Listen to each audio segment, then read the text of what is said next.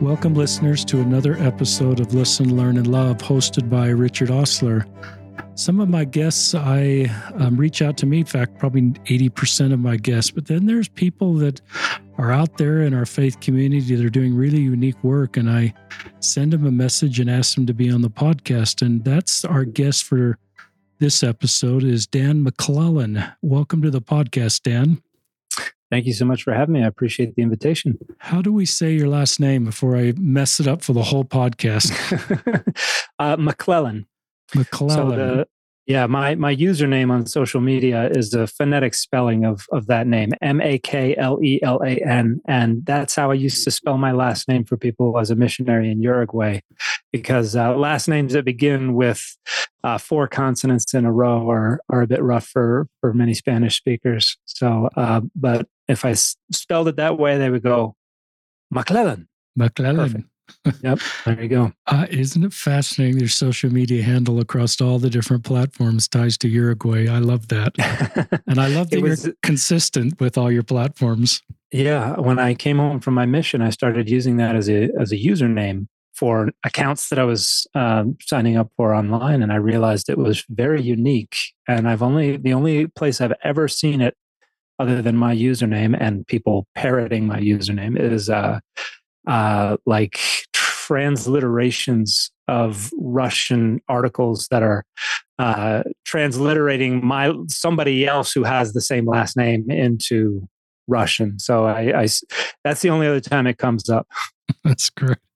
Yeah. Listeners, I just read a little bit about Dan. Dan's married. He has 3 daughters. He's in his early 40s. He lives in Utah. He's an active Latter-day Saint. He holds a bachelor's degree from Brigham Young, a couple master's degree, a doctorate degree, and he may talk about those. As I was preparing for this podcast, I read the Faith Matters podcast, a write-up. This is a podcast that was done several months ago, and I'll just steal that from my friends at Faith Matters. Hope that's okay. Dan is a Bible scholar, began sharing his insights and scholarship on TikTok in 2021, and he now has over 500,000 followers and began racking up millions of views, as I mentioned, hundreds of thousands of followers. One of the reasons people seem to resonate with Dan's content is that he makes traditionally difficult and obscure topics extremely accessible. If you want to watch any of his videos, you'll see what we mean. But even those are pretty unfamiliar with the words of the Old Testament and the New Testament, be able to immediately gain helpful and fascinating new understanding from Dan's videos. Dan believes that Scripture should never be weaponized and that good scholarship can help us understand how to use Scripture in a healthier way. And from what I sense, that's something that's really resonated with your platform. And listeners, Dan's on Facebook, Instagram, YouTube, Twitter, and TikTok. I think those are 5 with that username. And we'll link to all those as well as an About Me so that you can connect with Dan's content. The purpose of this podcast is for you, if it's interesting for you to connect with Dan's content. I think it's terrific content. And often I'll use this platform just simply to connect my listeners with your work. So I'll just kind of turn it over. You could talk a little bit about your education background. I didn't say where you went, and I didn't say what you studied, but it might be interesting for our listeners to hear a little bit about that. And I know you worked for the church for 10 years.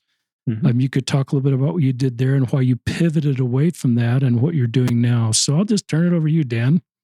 Well, thank you. I appreciate it.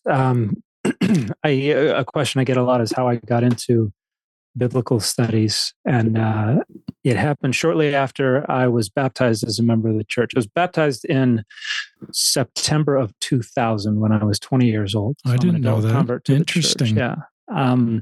And shortly after I got baptized, my bishop, this was in the Plano 9th Ward, said, "We want to get you prepared to go on a mission." And I was like, yeah, I heard about missions. This sounds like a phenomenal opportunity. I would love to do that, but there's no way I can afford that. And he said, well, we've already had several members offer to pay for the whole thing for you, so don't worry about that. So I was able to prepare to go on a mission. I was baptized September 9th, 2000, sent my papers in September 10th, 2001. the next day, the whole world changed. Wow. I left for my mission the middle of December of that year, went to Montevideo, Uruguay. And between getting baptized and leaving on my mission, I realized that I had a lot of ground to make up in terms of preparation as a missionary. I didn't do primary. I didn't do Sunday school. I didn't do any of the seminary or anything like that. So I realized I was way behind when it came to the scriptures. So I committed to read the whole standard works before I left for my mission, and was able to do that and then some, and then got into the mission field and was like, I think I'm ahead of most of the other missionaries out here. But I fell in love with studying the scriptures, and particularly out in the mission field, a member gave me a copy of a Bible dictionary in Spanish, and then a translation of the Bible in Spanish that had the Apocrypha in it. And my favorite thing in the world to read was the Gospels. But then the Apocrypha really spoke to me as well. I love the history, particularly of the books of First and Second Maccabees. And I just wanted to know more. There was just this entire world behind all these texts, of which I just felt inadequately familiar. And I just wanted to know more. And in that Bible dictionary, I found a chart that had the ancient Hebrew alphabet and the modern Latin equivalents. And I thought, with this, if I had a Hebrew text, I could at least approximate how it sounded. And I didn't know that's called transliteration, but that's what I started doing. And I fell in love with studying these languages. For me, languages are kind of like a puzzle to solve. And so I had always been fascinated by ancient languages. And now I was like, this might be an opportunity to actually start learning ancient languages. And I tried to teach myself Hebrew and Greek and just failed miserably, mostly because I was serving a full-time mission. And so didn't have time to be focused on that kind of stuff. But I heard about a new program that was going to be starting up, or that had recently started up at BYU, Ancient Near Eastern Studies. And I thought, I have already been kicked out of the University of Northern Colorado. I have a muscular 0.29 GPA that I'm dragging around with me, but maybe a convert return missionary, they'll be merciful. And so I actually applied from the mission field shortly before the end of my mission. And I'm pretty sure they laughed at me when they received my application, but I did not get into BYU. And I came back home. I did some community college, a local community college called Collin County Community College. It's now known as Collin College. Adam Miller, I believe, is still a professor there. I didn't know him at the time. And then I tested out of a bunch of Spanish classes through BYU's visiting student summer semester program. And an admissions counselor at the time said, you only need 30 hours to transfer, and you can ask them to just look at your last 30 hours.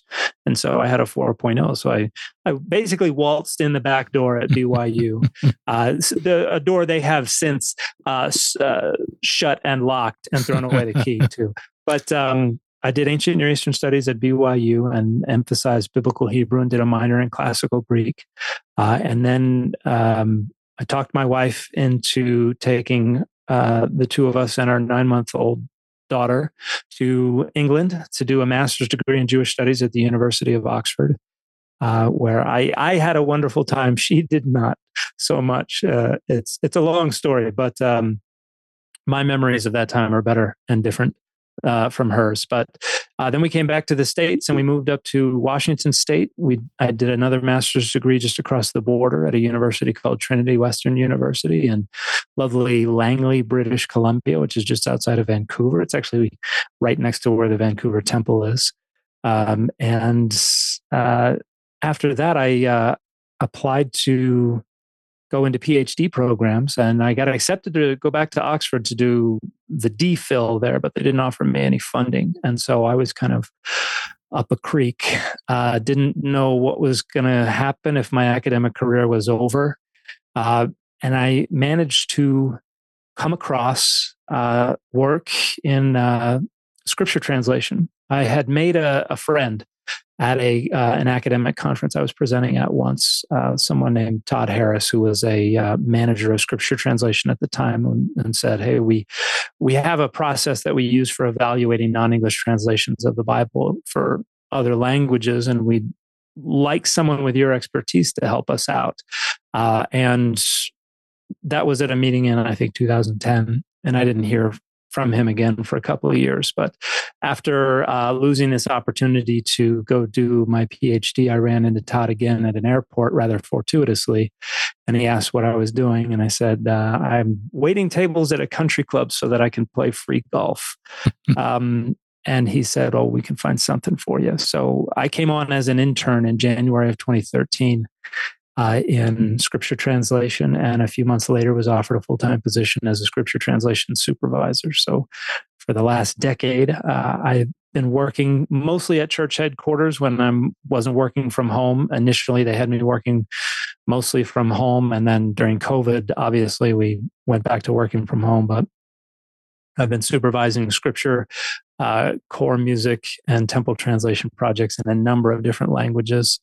I've been sent all around the world to many places I didn't even know existed until I got the assignment to go to said place, and got to work with just fascinating and wonderful and humble and incredible people from the islands of the Pacific to Japan and Korea, to Malaysia, places in South America, places all over Europe.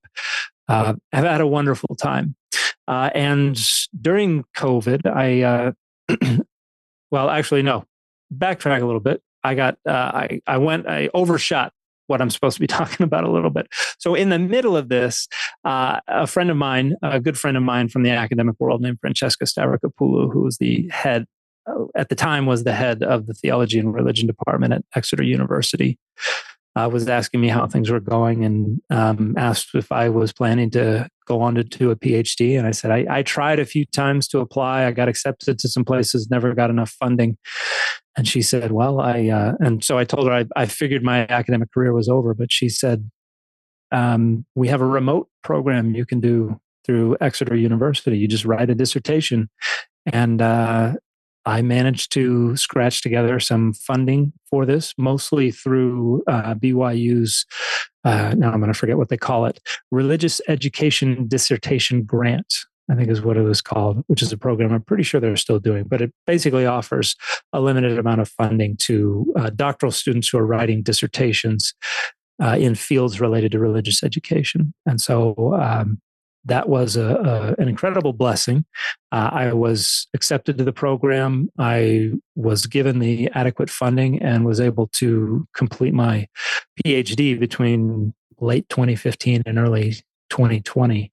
Was supposed to fly out to Exeter to defend my dissertation in April of 2020, and about 4 weeks beforehand had to cancel that flight and those hotels, and that was really frustrating. So I defended my dissertation from this very seat. I had a shirt and tie on, and then sweatpants and slippers. So, and then instead of going out to the pub for a dinner and drinks with the whole crowd afterwards, I went and did the dishes. So it was a little anticlimactic for me. But I have since been able to make up that trip out to Exeter. So I earned my doctoral degree in 2020, and shortly after COVID started. And shortly after that, I started to see on Twitter and on Facebook, where I had a bit of a social media presence, not any kind of following at all, but I was on those social media sites. I started to see people sharing TikTok videos that were addressing issues related to the Bible and the study of religion. And I thought that TikTok was for disrupting Republican presidential campaigns over in Korea and for dancing and things like that. I didn't know much at all about TikTok, but I saw these videos and I thought, there doesn't seem to be a referee over there. There doesn't seem to be anybody calling balls and strikes. And I thought this might be a need that could be filled. So I got an account and I just lurked for a little while just to see the lay of the land, what kind of content was being produced that was related to my area of specialization. And I decided, I might as well wade into this and start sharing my perspective on these things as a credentialed scholar of the Bible and religion. And to my surprise, there was a lot of interest. And initially, I started up hoping to be dispassionate.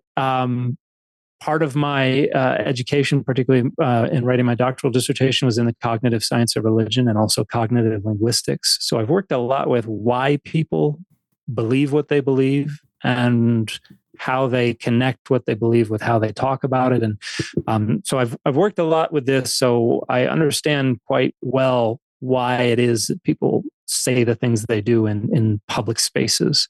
And so I wanted to approach it as someone who was not there to take sides and to say this team's right and this team's wrong, but mostly to say these are the data, and so do with them what you will.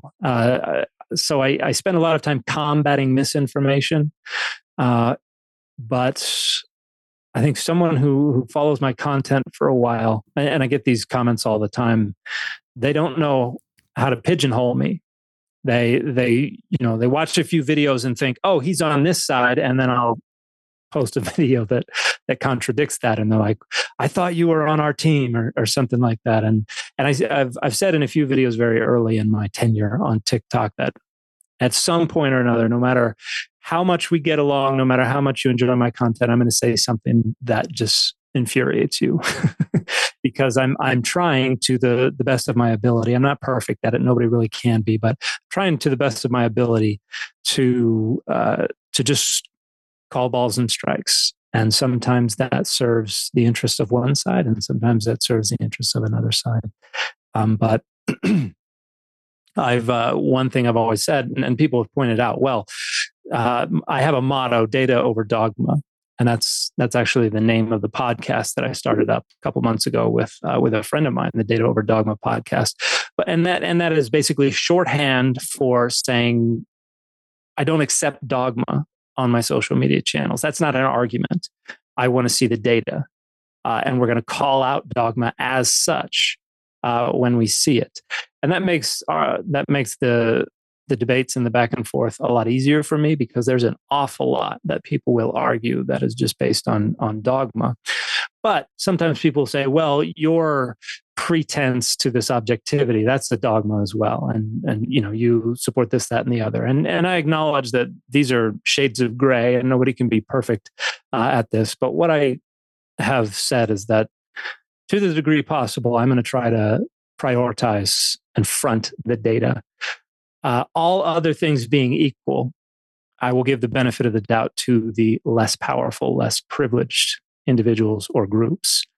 And that bubbles to the surface quite a lot on my channel, because so much of the dogma that is being tossed around on social media is precisely about structuring power over and against less powerful, marginalized, minoritized groups, or sometimes trying to structure power in their favor. And so I talk frequently about identity politics, and particularly right-wing authoritarian identity politics, which I find incredibly corrosive, and which I find to be one of the largest problems, one of the largest facilitators of the social ills that we are experiencing these days within our Latter-day Saint community, within the broader American, broader English-speaking global communities. And so a lot of my content pushes back against right-wing authoritarianism, but not all of it. There are things that I come across where I have to say, the Bible does say this. It's pretty clearly, condemning this or approving this or endorsing that.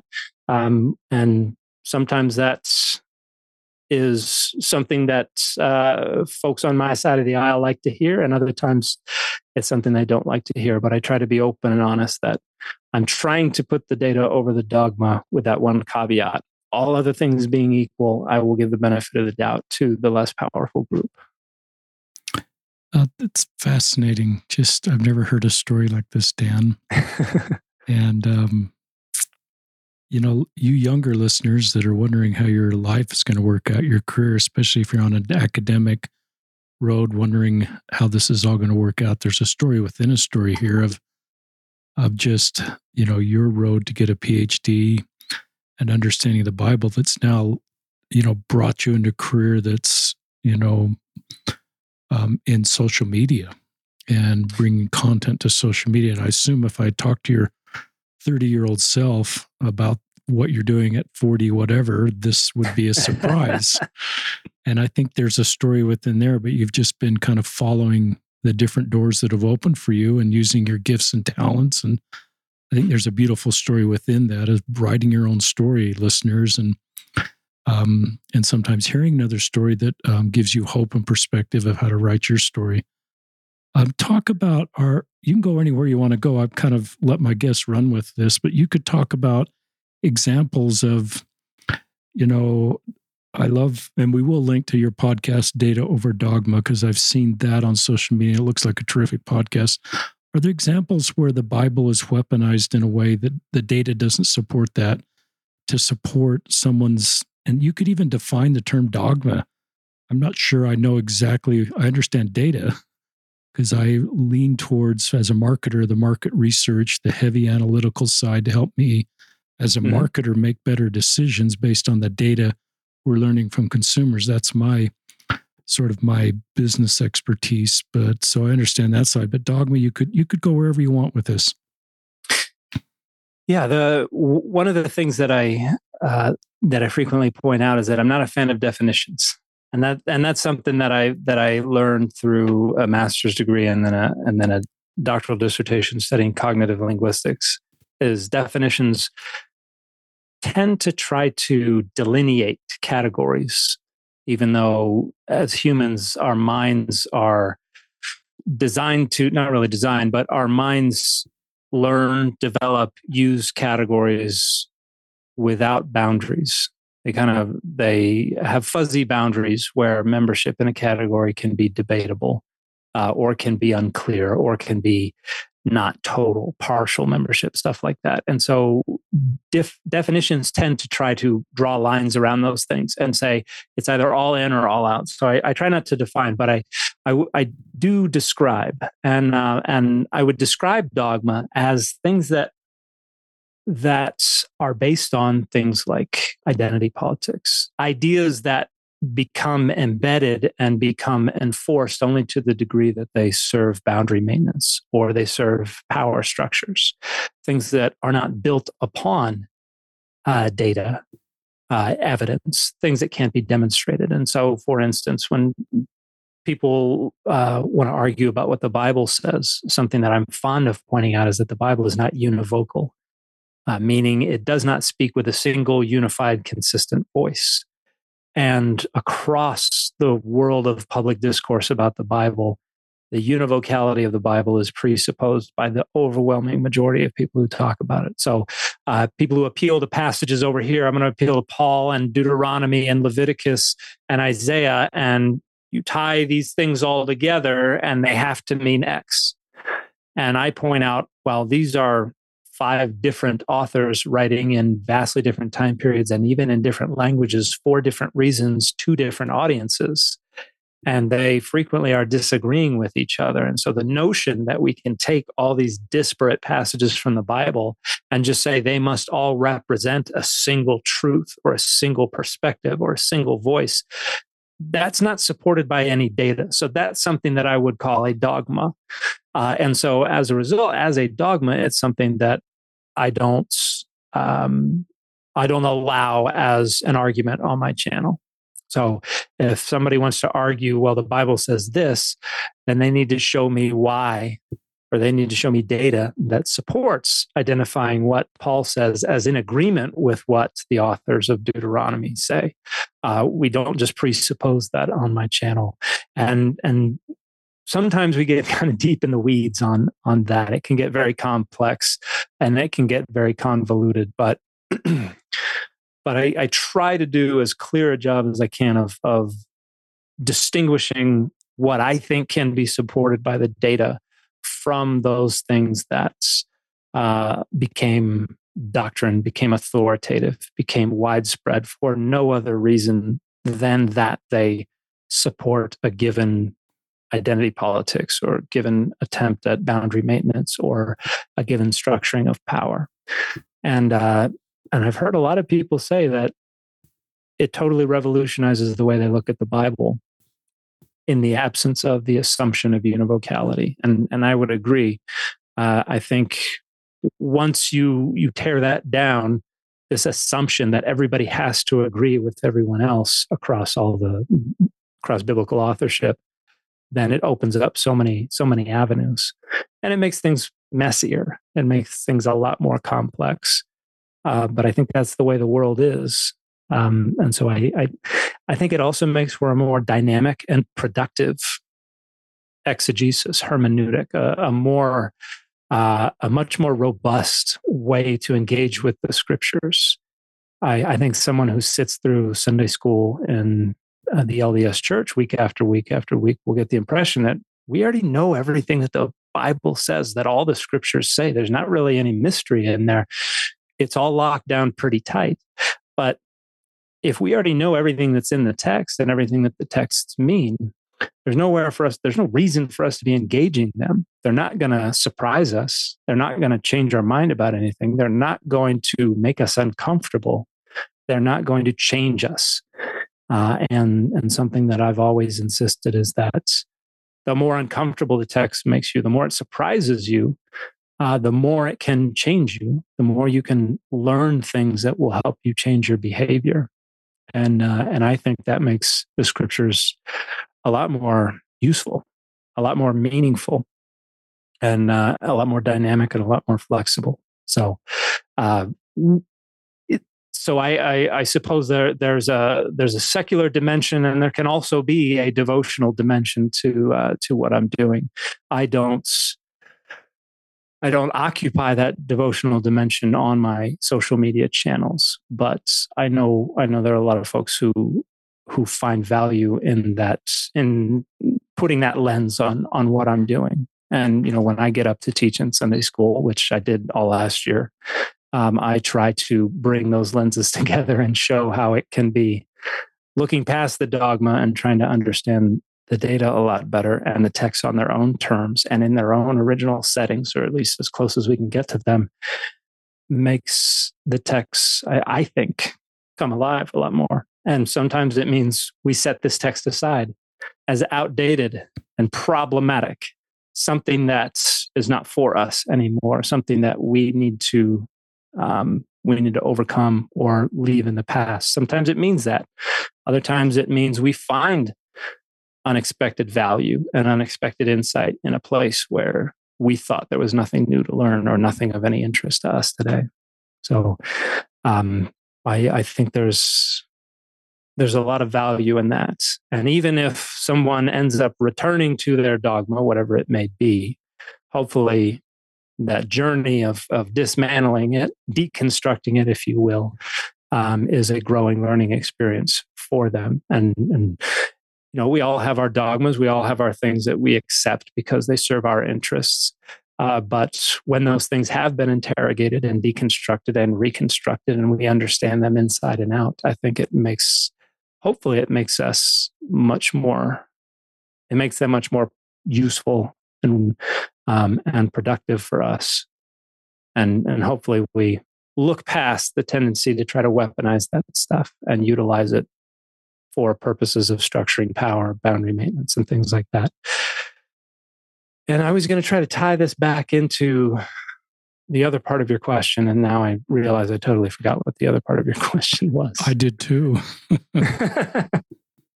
I've just enjoyed your answer, and imagine being in your Sunday school class.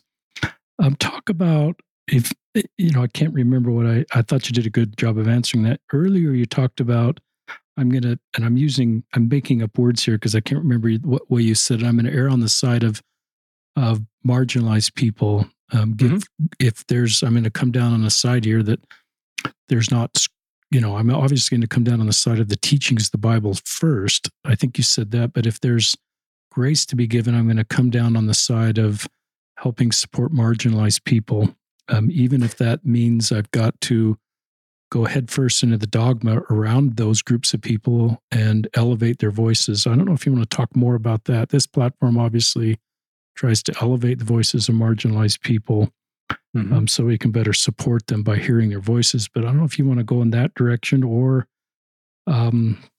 identity politics. I think you talked about, especially you're concerned about the right wing and some of the I don't know the right vocabulary, some of the challenges that that segment of our political world is bringing into our lives. And so that's a political statement, listeners. Some of you may not be, some of you may be in that partner. We usually don't bring up politics too much, but I think it's appropriate to talk about that kind of a topic too. Yeah, I think the way I normally word that is that I try to prioritize the data, but all other things being equal. In other words, we're on even ground. I will give the benefit of the doubt to the less powerful group, and I think some of the ways that this bubbles to the surface in a lot of different ways in the public discourse about the Bible and religion. But I think one of the most acute issues these days is that of LGBTQ plus rights and their personhood, their humanity, and particularly trans folks who have fallen into the crosshairs of a lot of our partisan discourse these days, because I think some people see blood in the water, so to speak, and think that is the rally cry that's going to help them kind of shore up their base against the opponent. And there are, what we call the clobber passages in the Bible, which come up all the time: Leviticus 18:22 and Leviticus 20:13, Sodom and Gomorrah. People bring up Romans 1:26 and 27, 1 Corinthians 6:9, 1 Timothy 1, I think it's verse 10, Jude verse 7, as condemnatory toward homosexuality in general. And I think we have to be very, very careful parsing apart the data about this.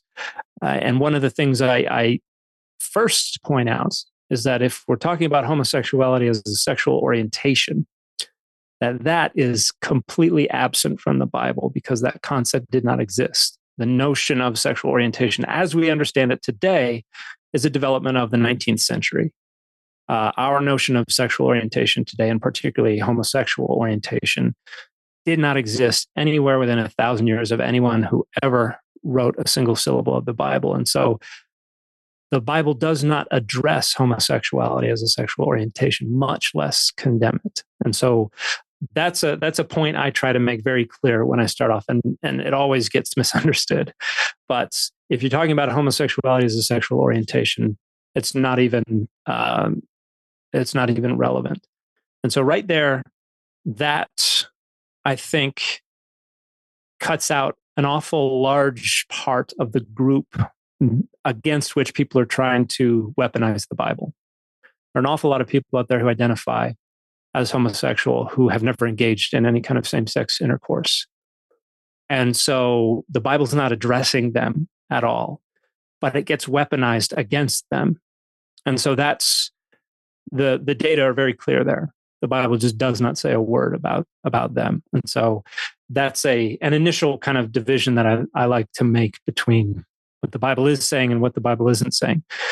There are a lot of folks who approach some of those clobber passages as they try to recontextualize them, reinterpret them to say, oh, well, Leviticus 18:22 and 20:13 are actually talking about pedophilia, or they're talking about cultic acts, or they're talking about sex workers or something like that. And those arguments have appeared in print before, but they're not really accepted by scholars, by many scholars. I don't think the data support them very much. I think it's clear that places like Leviticus 18:22, Leviticus 20:13 are directly addressing male same-sex intercourse, just generically. However, they're only addressing the active or the insertive role in that act. And so they are not addressing a full 50% of the people who engage, or the men who engage in same-sex intercourse. So that audience against which these texts are being weaponized further shrinks. And there are a bunch of ways to try to understand what exactly was the problem that they were addressing here. Why were they addressing this problem the way they were? And What were they afraid was going to happen? And there's a lot of debate about this because the text is not very clear. There aren't a lot of details. We just have these two passages that are using this phrase, Mishkaveh Isha in Hebrew, the only two times this phrase occurs anywhere in the Hebrew Bible. There's a lot of filling in the gaps that we have to do. And some people are going to fill in those gaps a bit more charitably than others. I try to fill them in as dispassionately and as objectively as I can. And based on what I think the majority of scholars have come to agree on, there was a social hierarchy of domination and of penetration that rendered it problematic for one man to subject another man to that kind of submissive sexual act. And so it was considered illicit, it was considered inappropriate, it was considered a violation of the personhood of this other male. And that hierarchy doesn't really exist anymore today. At least ideally it doesn't. There are still folks who for whom some of these things kind of bubble to the surface. There was are you familiar with David Hayward? No. He's an ex-evangelical, I think. He's a cartoonist. He does editorial cartoons, and I'm blanking on the name of his. The name of his. Oh, it goes by Naked Pastor. Yes, I'm familiar with that guy on Twitter. Okay, so so he published a cartoon on Twitter a handful of months ago that was just kind of poking fun at purity culture and at the way evangelicals approach sexuality and healthy sexual relationships. And he showed a man and a woman under covers, and one of them stops and says, "Wait, is woman on top biblical?" And it was just a joke, but I commented, probably not. And then he wanted more details on that. So I shared a video where I pointed out that because it was considered to be subjugating for a man to be on the bottom during sex, even with his own wife, it was a submissive position for him to take. It was considered inappropriate because of that hierarchy of domination.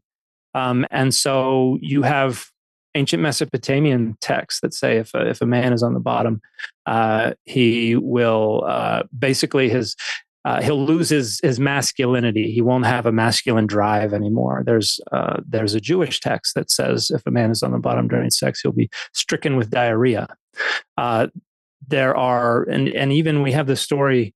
A lot of listeners like to hear about Lilith. They want to know more about this Lilith tradition. They keep hearing about how Lilith was Adam's first wife. And this comes from a text called the Alphabet of Ben Sira, which comes from between 700 and 1000 CE. So not incredibly old. But in that text, Lilith is Adam's first wife. And she gets upset and abandons the Garden of Eden because she wants to be on top. And Adam says, it's not appropriate for you to be on top. I'm the only one who can be on top.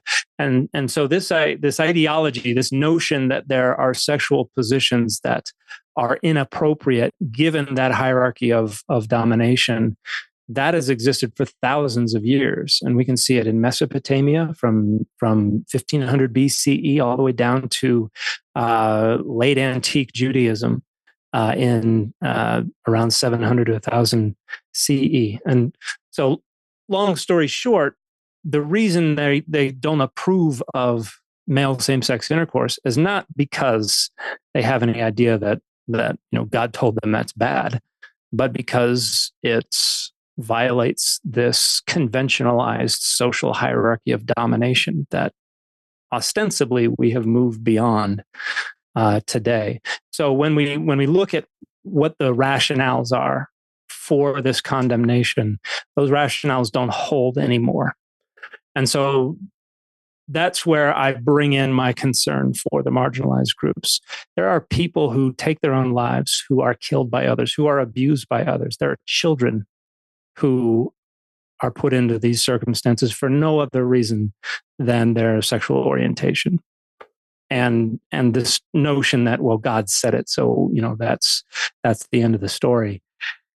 And so there I will drill down a little deeper into the data to show the more granular we get, the more indefensible the contemporary leveraging of these texts as weapons against the LGBTQ plus communities this becomes. And people bring up Paul in the New Testament and Romans 1, 1 Corinthians 6. 1 Timothy wasn't written by Paul, so I usually ignore that one. But Paul had a very odd sexual ethic. Paul was celibate, wanted everybody else to be celibate, thought that the main purpose of sex was prophylactic. He thought you should only get married if you can't hack celibacy. And if you do get married because you can't hack celibacy, you should only have enough sex to stop you from wanting to have more sex. The idea was that sexual desire was a liability. It was something that was a product of our base fleshly nature. And the more we gave it attention, the more it was going to grow. And so you wanted to suppress it to the degree possible. Marriage was the only appropriate place for it to have any presence, but it should be as infrequent as possible and primarily for the purpose of stifling it, basically. And Paul didn't care about procreation. In fact, he thought that Jesus was going to come back too quickly for any of that to matter. So he told everybody, stay in whatever circumstances you are right now. If you're not married, don't get married. If you're married, don't get divorced. If you don't have kids, don't try to have kids. And so all of the arguments that people come up with for why Paul might have disapproved of same-sex intercourse all have to ignore the rest of his sexual ethic, because they're things that we reject today, the things we don't care about anymore. And our circumstances render them irrelevant.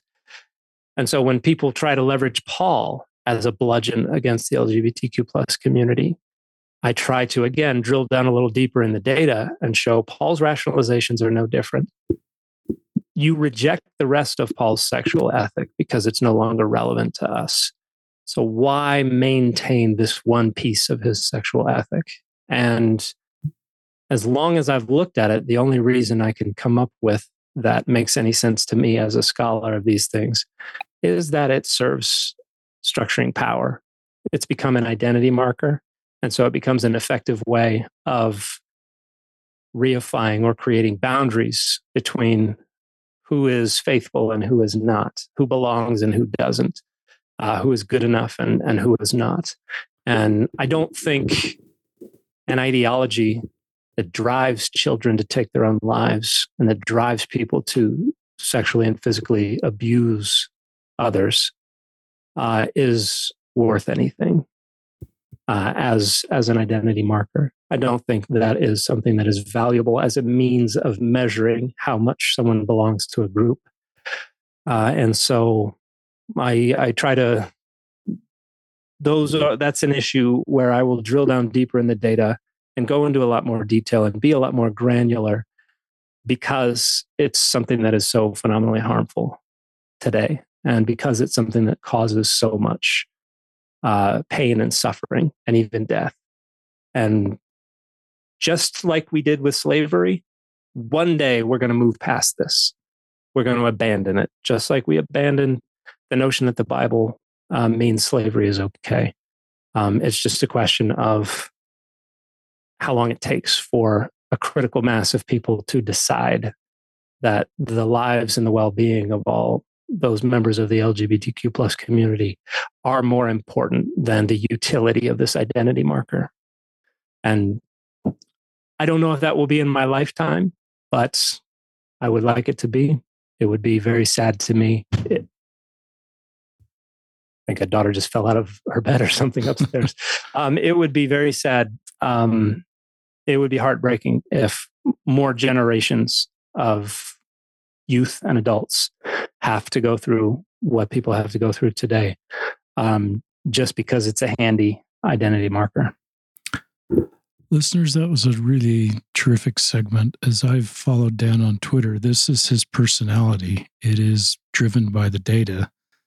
and driven by the understanding the backstory of these scriptures that sometimes be used in ways that over time maybe we might not see them that way. And so this may be a little uncomfortable for some people to hear, but I've learned to try to lean into this a little bit and see if it helps me undo some of the conclusions I've made in my dogma. So that was really helpful. And as I look at you on Twitter, you rarely you just go back to the facts and the story. And that's one of your gifts to our community. A couple questions. One, some would hear that and say, well, do you support church teachings that same-sex marriage and same-sex relationships out of church teachings? Or I don't know if you want to talk about that. I don't.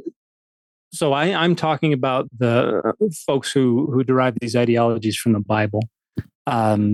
The LDS church leadership, I don't think I've seen them appeal to biblical texts for their the ideologies and the boundaries that they set. I hope those boundaries change in the future, but my goal here is to challenge this on a more broad level, one that is derived from interpretation of the Bible, rather than one that is derived from an assertion of prophetic authority or anything like that. So I'm not challenging authority.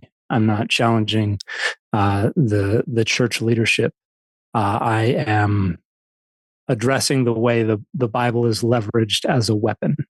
And in the few instances where I've seen church leaders weaponize that rhetoric, I think I've tried to call it out.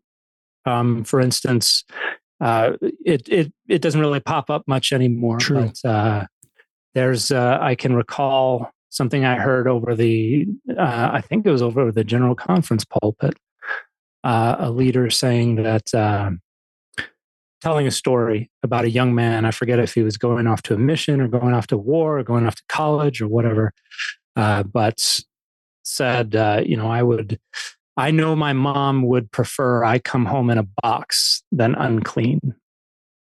And the purpose of that kind of rhetoric is to just kind of escalate the importance of this. This is so important that, a parent would say this. No parent would actually mean that. And the message that something like that communicates to many people is, this is more important than your life. And if you fall short here, as people are inevitably going to do, your life is not worth living anymore. And these are some of the things that contribute to youth and adults taking their own lives, which is just unspeakably tragic. I would not want to be associated with any parent whose child would come home in a box and say, well, at least they didn't come home unclean. At least they're not LGBTQ plus. At least they're not a trans person. To be satisfied with their death more than them being LGBTQ plus, more than them having had a sexual encounter prior to marriage or something like that. To think that's just abominable. And so, yeah, I'm not trying to challenge prophetic authority as much as I am trying to challenge rhetoric that places these ideologies and these identity markers over and above the lives of people inside and outside the church. That was terrific, and I knew you could handle that question. And I think what I learned from Dan's answer is that he's challenging, the use of these clobber scriptures, I like that term, to provide justification, which is different than our church is not really using those. I think maybe we've used them in the past, but I think you're talking about prophetic, authority that's making statements on our teachings regarding LGBT people. I don't think you're challenging that, but I think you're open, like I am, that things may change for this community, but you're not forming advocacy or you're not forming a movement to change this. You're just recognizing that sometimes these scriptures get clobbered and the innocent victims are LGBTQ people. And we need to use the Bible in a way to lift their voices and support them and help them versus clobber them. Yeah, I agreed, and I'm also I recognize that my audience is not exclusively Latter-day Saints as well, and so I rarely tailor my content to a Latter-day Saint audience, which means when I'm talking about what's going on with the Bible in these clobber passages, I'm more directly aiming this at usually evangelical or other communities. Evangelical is kind of a squishy term, can mean a lot of different things, but I'm aimed at a larger subsection of my English speaking audience than just Latter-day Saints, which I know can be confusing to some people to have a Latter-day Saint scholar who almost never talks directly to Latter-day Saints. But I would say that's because I'm a scholar who happens to be a Latter-day Saint, rather than a scholar who a Latter-day Saint scholar. Yeah, talk about that's helpful, and that's part of, I think, your unique mission, Dan, is be pretty broad in this space. And I share a lot of the same pain. I've had, it seems like listeners over the last 5 years or so, some segments of the right have really, you use better language than I do, have really created community. Common enemy intimacy is what Brene Brown talks about. It is building fear-based ways to get community on the backs of marginalized groups. And that to me is opposite from Jesus, opposite from my read of the scriptures. And you have this unique ability to not just call it out because it's nice to call, because it's the right thing to call it out, but then you have this kind of fact-based ability to pull through all that narrative and have people perhaps rethink. And that's what I thought is really helpful. You brought up trans people, and as our listeners know, sexual orientation and sexual behaviors we talked about is one thing, but being trans is another thing, and that seems to be the most in the crosshairs right now. We've had a lot of trans guests on the podcast, and I'm heartbroken for some of the things we've said. And you keep going, you often will then go back to the feelings of increased suicidality. We had a father who's in a stake presidency in Boston come home, and this is triggering, but he found his trans son had died by suicide. And part of the suicide note, he was terrified about what people were saying about people like him, and he was turning 19. And he has Sawyer syndrome, and you could skim back if you want to listen to that podcast by the Martins, Cammie Martin, I forgot her husband's name. That's their trans son, Levi. So when I've thought about his obituary, Dan, and I've read his story, and his parents were brave to come on the podcast, and they actually did a terrific job of supporting him. They understood what was going on. There was actually a medical understanding for why he felt gender dysphoria that not everybody felt, but he was terrified about what society said about people like him. That is so opposite from the way Jesus would talk about people. So anyway, that's a long prelude to what does the Bible tell us about trans people? There's not really much. I think the closest we can get in the Bible to a concept that is parallel to what we understand today as a trans identity is, I think, discussions about eunuchs who pop up a handful of times in the Hebrew Bible. So these are people who are either they were identified or assigned male identity, but didn't have some aspect of their genitalia didn't align with that, or people who had been castrated. Sometimes that happened.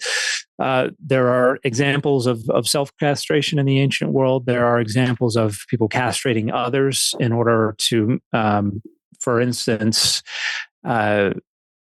make servants less likely to engage in problematic behavior with a harem or around the king's wife or daughters or something like that.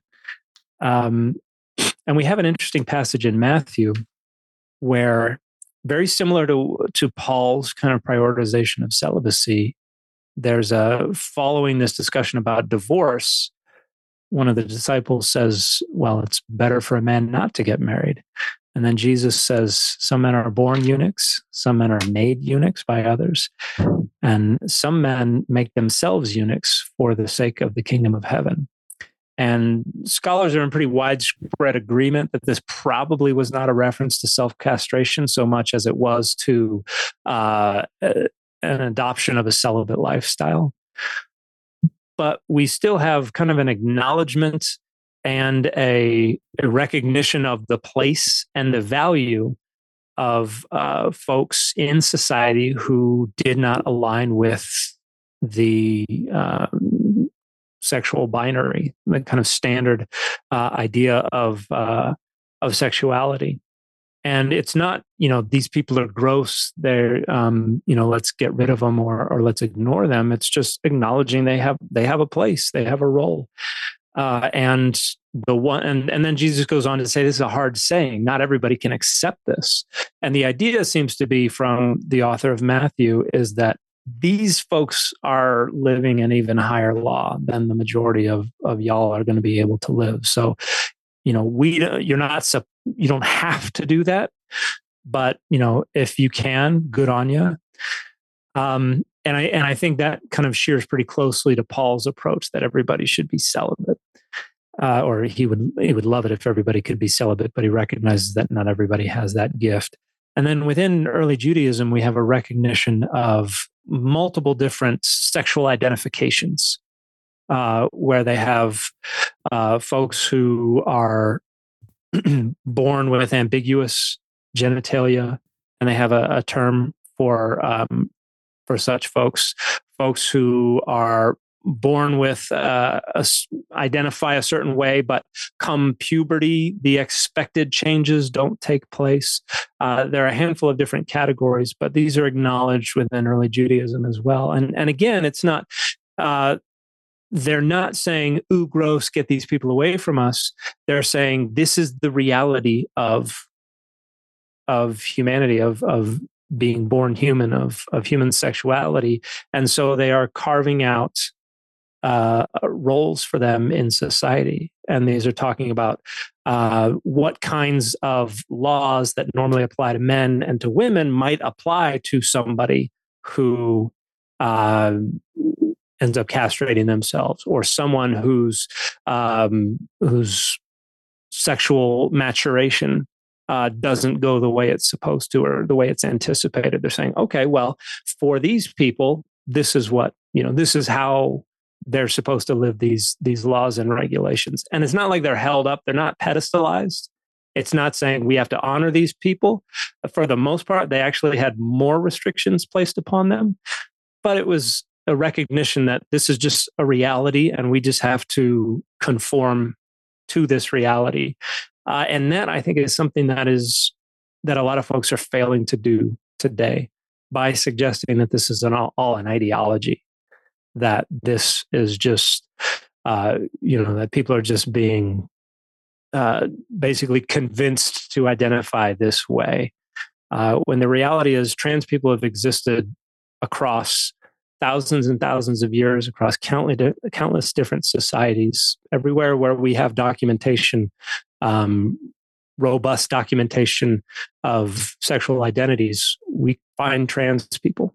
And so this is just a reality of the human experience. And unfortunately, opposition to that has become an identity marker, has become a line in the sand that people are drawing in order to structure power and values in their favor, primarily for the sake of elections. And it's causing untold harm to people who are living out those realities of the human experience in a way that the people coming up with and spreading all this rhetoric don't have to experience. And so it's another situation where people are putting the value of these ideologies as identity markers over and above and directly against the lives of people who are in minoritized and marginalized groups. And it's just tragic. And yeah, as Jesus doesn't say an awful lot about these things, but to the degree that Jesus was for the little ones and for the least of these and for the folks who are the poor and the needy and the downtrodden, to the degree that Jesus cared about them, I think we have to include these folks. If Jesus were, counterfactual history is always problematic. It gets very complex in a very big hurry. But if Jesus knew about these circumstances anciently, I think a lot of people would be surprised by what he might say. It's a really powerful segment, Dan. Brought me to tears, actually, as you just put vocabulary to this. You have a gift of vocabulary that it really humanizes this experience. So you've got this great mind, but you also have this heart that can bring, just moving, words to how to do better. Listeners often talk about, Elder Uchtdorf's quote, how often has the Holy Spirit tried to tell us something we needed to know, but couldn't get past the massive iron gate of what we thought we already knew. And that's sort of my journey to understand LGBT people. And he didn't use the word dogma there, but I think of your definition of dogma. And Michael Wilcox, one of my institute teachers, says, in some matters, it's better to be intellectually uncertain rather than superficially sure. This will leave us a great deal to be certain about while maintaining the humility to learn. And often learning for me, listeners, is I get really uncomfortable. And I used to just say, well, that's the Spirit leaving and Satan entering, and I need to withdraw from that space. And often it's the repenting I need to do within myself as I recognize sexism, homophobia, racism that's sort of innocently, perhaps, maybe that's too graceful, is coming to me, that I need to do to fully, and I'm not at the finish line, to be a better disciple of Christ. So, and I recognize our church was restored in a culture, this beautiful, unique doctrine of our restoration. We still had a culture about our feelings about Blacks. You mentioned slavery, about women, about LGBTQ people, and others marginalized groups. So we're kind of in this process of thinking what is, culture that was just existing, and the dogma or the attitudes of the day, and what is actually doctrine. And I hope that we do better in a lot of these spaces and better support LGBTQ people. What you said about trans people is powerful. And listeners, that episode, I was trying to remember off the top of my head, is episode 631, Dave and Cammie Martin. And he has Swyer syndrome. So there actually is sort of, once they got to the bottom of this, there was a biological understanding for the long-term gender dysphoria. But don't dismiss other experiences, because there's not this biological understanding why someone just, my feeling is, give the same grace to everybody. Perhaps the science data, which is our friend, at some point will understand why someone has felt gender dysphoria. I like your point. This isn't a new thing. This isn't Satan confusing his children at the last days. There may be some short-term experimentation. There may be some people, this is a phase and it really isn't long-term gender dysphoria, but I think we do what Dan's inviting us to do, give grace. We're kind of coming about the last segment. You could talk about anything you want to talk about. I don't know that nothing is really springing to mind at the moment. There are a handful of projects that I'm working on that I'm really excited about. Share those. If you'd like to. Well, one of them is a book I'm editing that hopefully will come out next year. It'll be called Mormonism in 5 Minutes. It comes from a series published by Equinox Press, which is an academic press in the UK. And this series is called Religion in 5 Minutes, where each volume focuses on a different religious tradition, and it has about 75 to 80 essays within it. And each of them, the title of the essay is a question one might expect to hear in a 100 level course about the given tradition. And then each essay is about 750 to 1,000 words answering that question in a very conversational tone. So there are no citations, there are no footnotes. Each essay is designed to be read in about 5 minutes. And so there are several volumes that are out there already, and there are several more forthcoming that address a bunch of different religious traditions, including Buddhism and atheism and African diaspora traditions and things like that. And so mine is Mormonism in 5 minutes, and gathering essays right now, and even writing a few of my own. But I hope listeners, almost said readers for some reason, which doesn't make a ton of sense. But I hope listeners who might find something like that of value and interest will keep their eyes open for that. And then I'm also working on a trade book that will probably be early 2005 that it comes out. We'll have to wait and see. But it's basically going to be a book treatment of the same kinds of things I talk about on my social media channels. So it'll be about 12 to 15 chapters.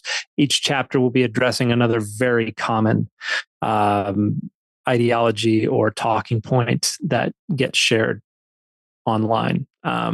Ideas about hell, ideas about Satan, ideas about the mark of the beast, ideas about the LGBTQ plus community, ideas about abortion in the Bible, ideas about inerrancy, all that kind of stuff. I'm very excited to be writing this book, and I'm having a lot of fun writing it as well. I'm used to academic writing where I have to be very dry, and my agent keeps telling me to make it more like what I am doing on social media. So it's a lot more fun writing this book than it has been writing other books. Don't have a title for it yet, but rest assured, I'll be letting everybody know as soon as I do. So anybody who's ever wanted to cite some of the things that I've said on social media, but doesn't feel comfortable with putting TikTok in a footnote or something like that, there will be a book coming out shortly. So I will be committing those arguments to text, and so I'm really looking forward to that. That's kind of a new thing for me that I've really enjoyed so far, and I'm looking forward to finishing.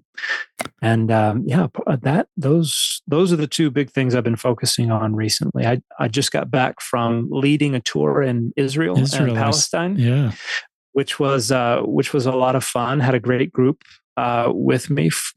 Almost everybody knew me from social media, and the people who don't were dragged along by the people who did.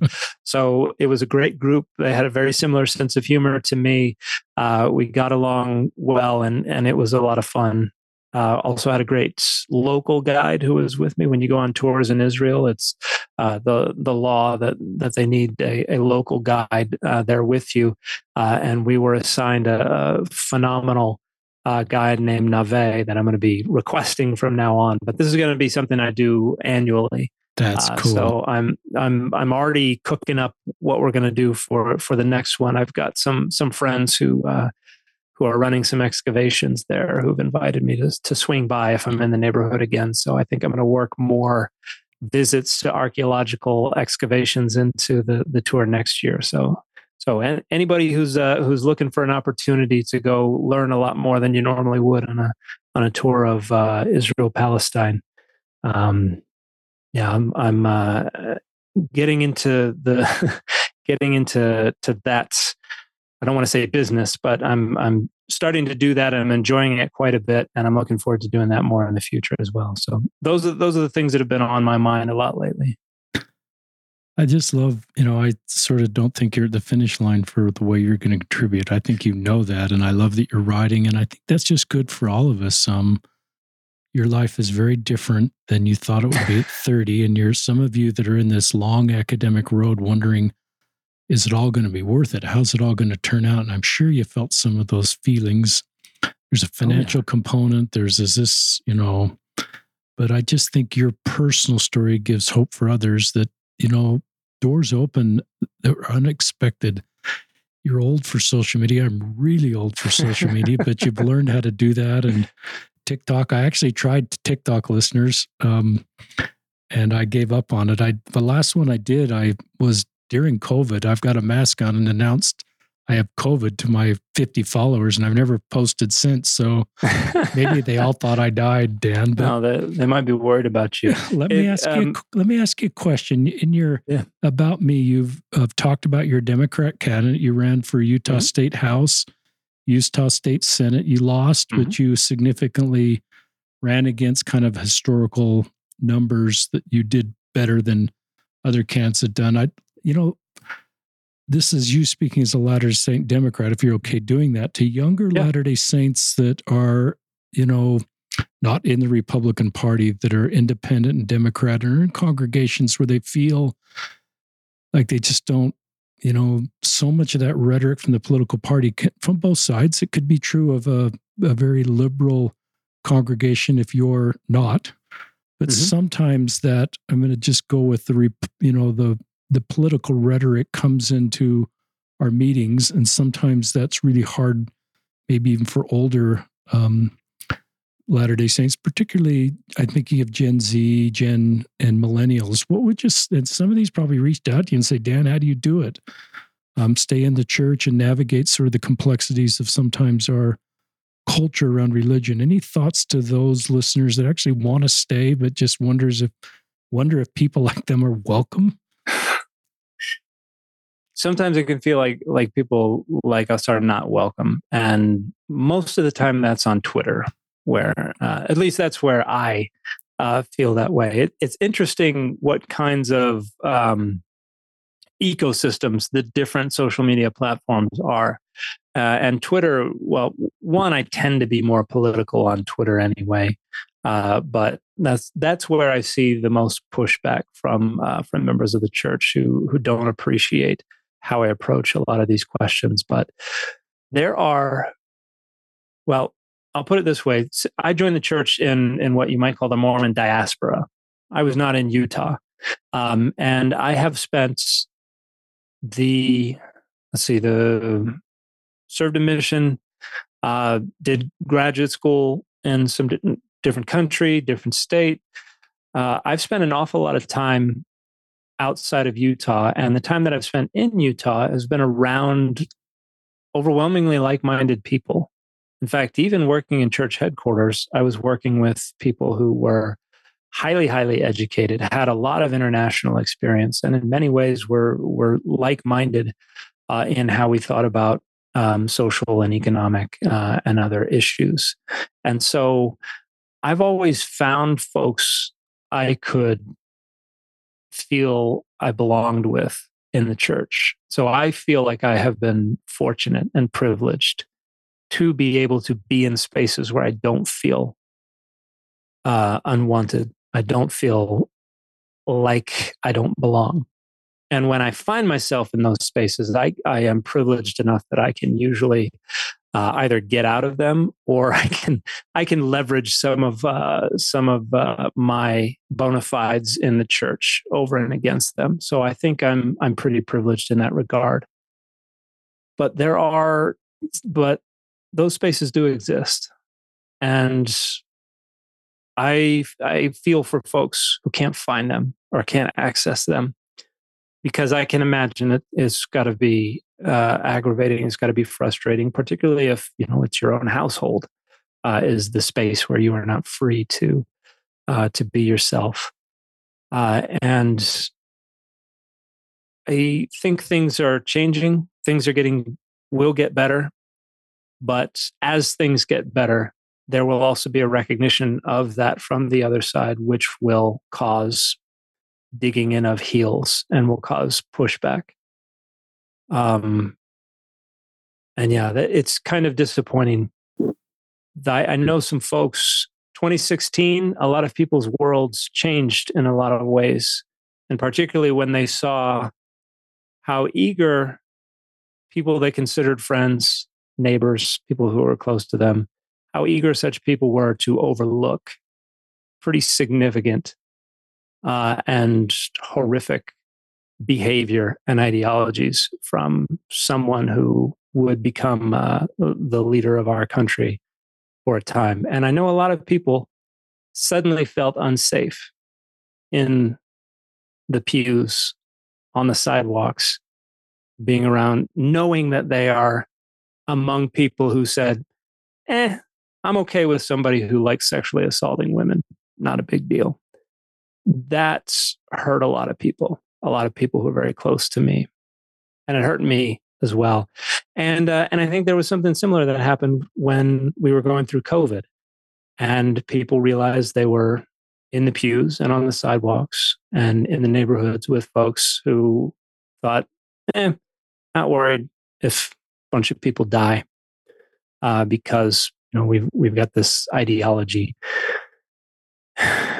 And so those are, I consider those to be two pretty powerful sets of events and tragic events that kind of had a lot of people showing their cards, particularly within the church. And that was devastating for a lot of people. And I can't fault anybody for deciding this was not for them anymore in light of that kind of stuff. But I have been fortunate enough to be around a lot of like-minded people. And I hope that those who are not are able to find those people. And for some of those people, it's they're not going to find them in the church. And that's our fault for not generating those spaces for them. So I try to generate those spaces to the degree I can. When I was asked to be the gospel doctrine teacher last year, I did everything I could to help people feel that was a safe space where they could share thoughts that might not be correlated, that might not be the kinds of thoughts they would share in any given Sunday school classroom. And I know a lot of people really appreciated that. And I had a lot of people attending in my ward who normally don't attend Sunday school precisely because they don't feel safe in that space. And so I think it's incumbent upon those of us who enjoy being able to occupy those spaces to try to spread that. I'm doing what I can. My family asked me to take a couple cycles off from politics, so I'm enjoying that, and I'm having to turn down a lot of invitations to participate in certain political events. But I hope that I'm increasing those spaces in other ways, in my social media content and engagement. And from the feedback that I'm hearing, it sounds like to some degree I am, which makes me hopeful for the future. A great answer. I love the principle of finding people that you can belong to, even if that's not in your ward. You might find other groups within our faith through online or through other different organizations that help. Because a lot of you have a fundamental testimony of the restored church and the doctrine and the way you see Jesus and want to see more of Jesus, but you don't sometimes see that everywhere. And so I think you might do what Dan suggested, is find other circles. And if you're in a point of privilege, like Dan is being, what can you do in your circle of influence to help everybody feel included? But I think the principle is circle of influence. So we all need to do what we can do in our circle of influence. And if you don't have a podcast and don't have a big social media presence, that's okay. Just do what you can do in your circle of influence. That may be just family or friends or a ministering assignment or a comment in church. And just do what you can do to help create Zion in the way you can and be at peace. You're doing the best you can, and God loves you. Anything else you'd like to share with our listeners, Dan, in closing?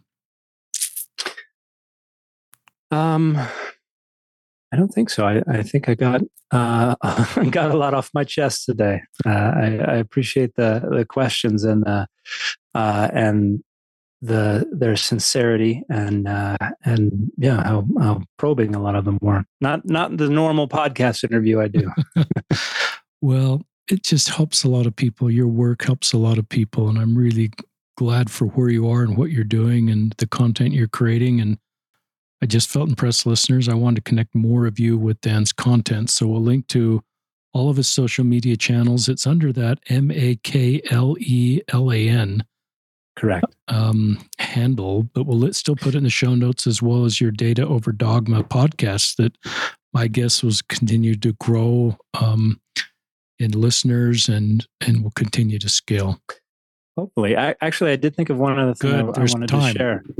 I appreciate that. So I had a thought as you were discussing some of my background. I realized something that I would have assumed a long time ago, and something that has been educated out of me by experience, is the assumption that someone who has the intelligence and the drive can't be held back from succeeding. Like I think some people look at where I've gotten to and imagine that it's inevitable that this happened. Like it could not have happened any other way. But I would not be where I am today if it were not for the generosity of the people around me. And so there's a lot more being fortunate and being lucky and being privileged that contributed to where I am today than my own capacity or my own intelligence or my own skill. And this was something that in the dark hours, because I spent years thinking my academic career was over, that I wasn't going anywhere with this. And that, I had failed in doing the whole thing I got into this field for.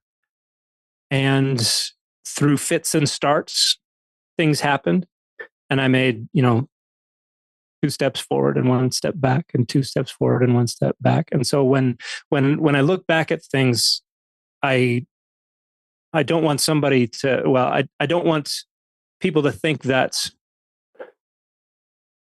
they have, they're convinced of their capacity and their skill, and so nothing can stop them. Because there are an awful lot of people with the capacity and with the skill for whom things just didn't go their way through no fault of their own. And so I don't know if I'm making people, I don't know if that's good. Hopeful or if that's depressing. I think it's helpful. But when I look back, I attribute where I am far more to the people around me who helped me than to my own hard work and diligence. If hard work always ended up with success, we would have a lot more millionaire women living in Africa. I totally butchered that quote. I don't remember the exact quote. It's a good one.